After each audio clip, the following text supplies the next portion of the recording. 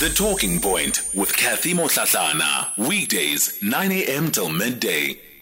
Well, for our thinking point today, we're turning our attention to developments taking place in Eswatini. Over the weekend, the government announcing that the editor of the Swaziland news, that Zweli Martin Dlamini, is now considered a terrorist. He joins us on the line. Good morning, Zweli. Thanks for your time this morning. Thank you. Thank you for having me. Good morning. Firstly, how did you receive the news of the fact that you've now been declared persona non grata? Yes, I suppose it's even beyond that, being classified as a terrorist in Eswatini. Did the government published a legal notice, gazetted, declaring me as the editor of the Swaziland News and the publication as a terrorist or terrorist entities. And it came after a long clash between this publication and the government. It was perpetrated or influenced by the critical articles we are publishing against King Swati and his dictatorship government. So do you think that fundamentally at the heart of this classification is to shut you as a journalist and the publication that you're working for, that you're the editor of, to shut you up? Indeed, the main intention here is to silence the voices of the people of Swaziland. As you might be aware, the media is the voice of the people. Whatever we publish is in the public interest. We act on behalf of the public. We deal with public issues. So currently in Eswatini, the people are calling for democratic reforms, and most of the stories are published in our publication. And this Swaziland News has played a critical role in shaping the political landscape in Eswatini. So since its establishment, we have seen various changes in terms of the way the people perceive the monarchy in Swaziland, because the media has been censored for years in that country. And so now the government understands that by targeting this publication, they think they will then silence the voices calling for democratic reform. So it's not only a target in me personal or the publication as a media company, but it's a target or an attack to the people of Swaziland. The government is seeking to silence their voices. Zweli, tell me more about the Winter Revolution. What is the Winter Revolution?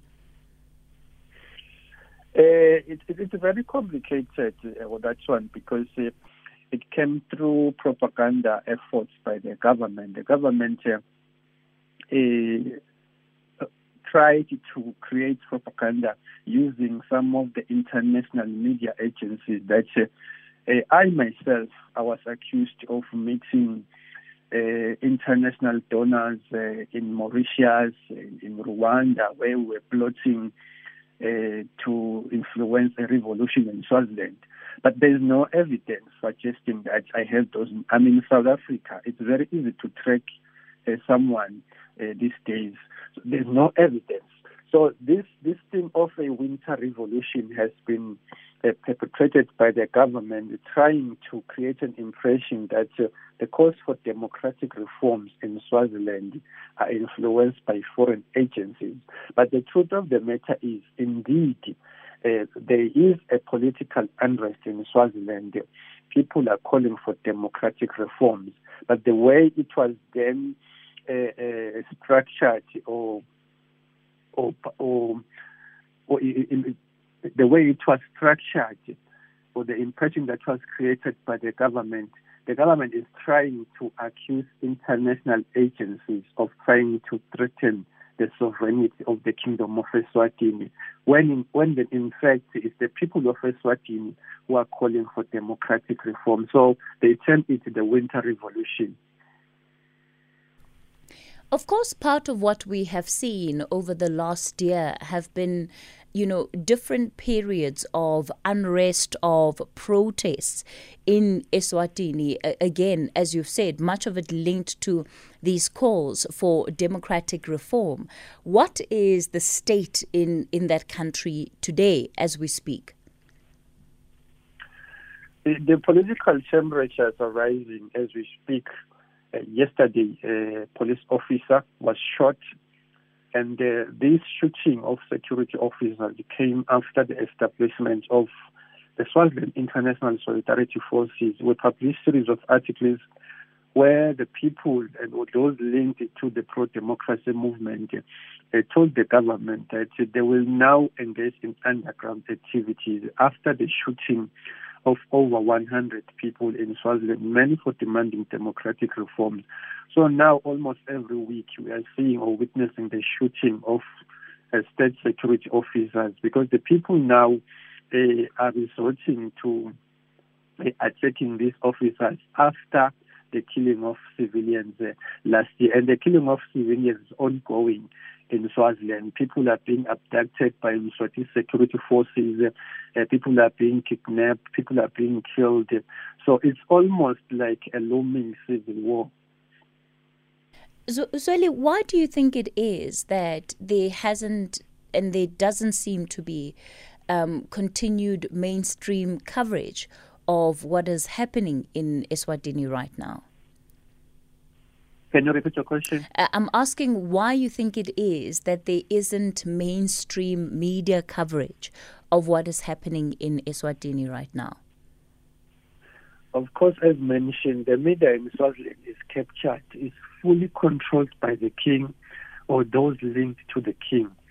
And 90% of the media companies in Swaziland are owned by King Swati or entities linked to him. So for years, the government has been trying to silence the people by disseminating false information. As you might be aware, the world over the years has been thinking that Eswatini is a peaceful country, people are happy there, the environment is refreshing. When in fact people were being killed, people were being silenced, those who dare raise a voice against Swati or his government will be killed. So the media, the captured media has been playing that role, and they continue to try and portray as if the situation is slowly becoming normal. As I'm talking to you now, a police officer was shot yesterday. But the way the media is reporting it, you read a story saying a police officer shot by unknown people.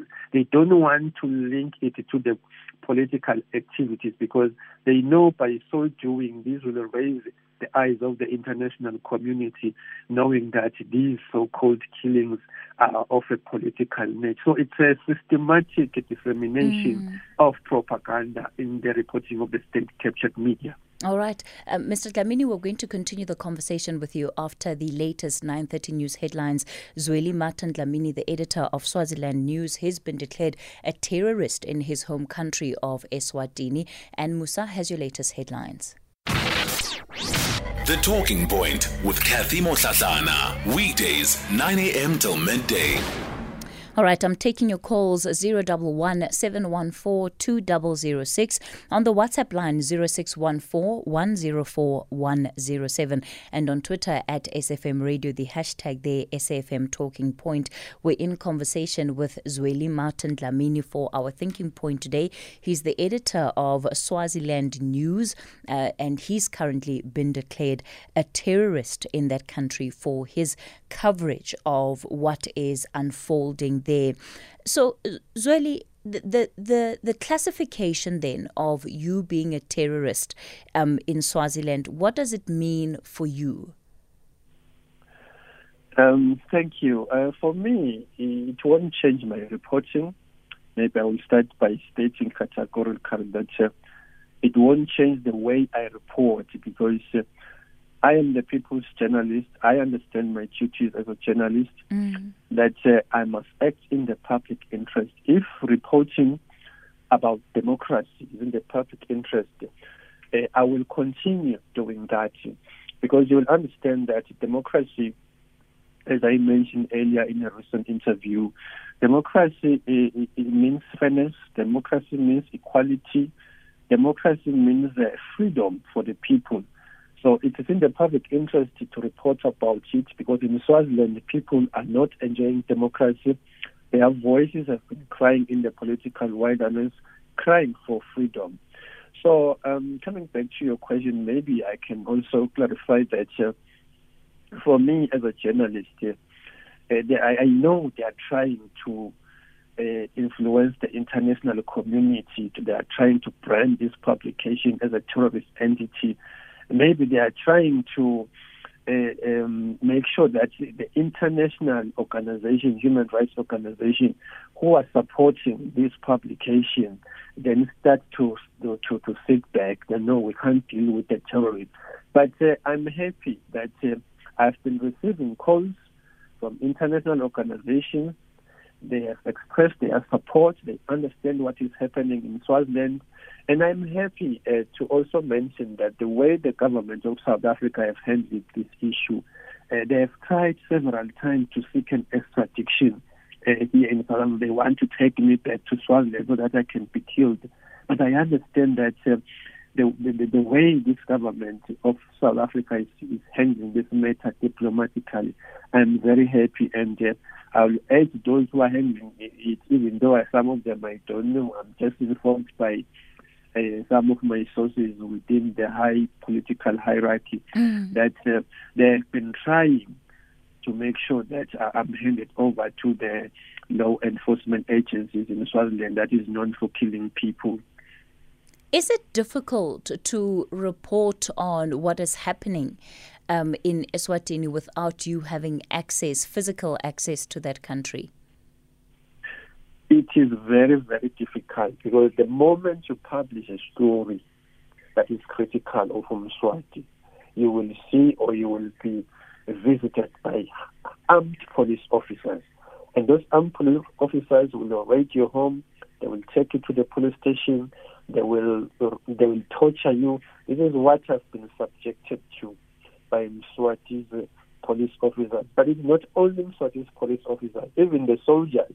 There's an electronic evidence where the then Army Commander Jeffrey Shabalala stated clear that they received a command to look for me, to search for me, and then kill me systematically. In the recording is even saying their strategy was to kill me or assassinate me as if I died in a car accident. It's in the public domain. We exposed that. So reporting about Swati, criticizing the government in Swaziland is very dangerous. You can only do that once you are in a safe place, and once you understand that shortly after publishing, your life won't be in danger. So that's why this publication is able to breathe now, because the editor is not in Swaziland.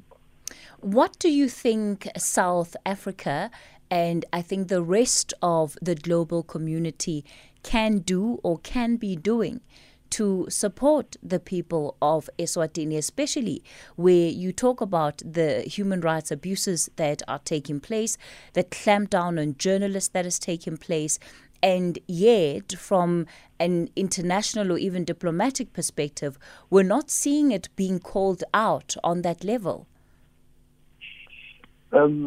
What you need to understand is that there is a certain extent, or there are limitations in dealing with diplomatic issues. There is that principle of sovereignty that other countries need to respect when dealing with issues in other countries. But as mentioned earlier, President Cyril Ramaphosa did try to meet King Swati and urge him to subject or agree to a political dialogue. To which the king agreed, but he was just playing politics, because now, 7 months later, the situation or the political conflict is escalating in Swaziland, and there is no political dialogue. Well, I would urge the international community to put pressure in Swaziland. There are other things that could be done, including sanctions.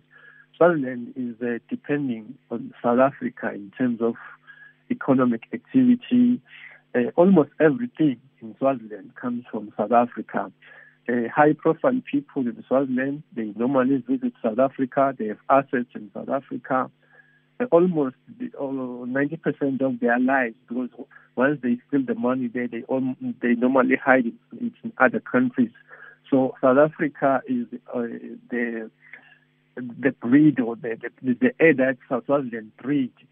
So I will urge those countries, particularly South Africa. South Africa can play a critical role in terms of facilitating a political dialogue in Swaziland. But the first thing that needs to be done is to make sure that these people who are oppressing Swaziland are sanctioned. They must feel the pressure. You will understand what other countries did to suffocate the apartheid regime. So those strategies could be used even now to suffocate Mswati's regime. Mswati is fully involved in business. Everything that involves him or linked to him could be suffocated economically so that he can feel the pressure. But in terms of it dictating to Swaziland that this needs to be done, other countries are restricted from directly doing that because of the principles or diplomatic principles in terms of sovereignty. Zweli Martin Dlamini, he is the editor of Swaziland News.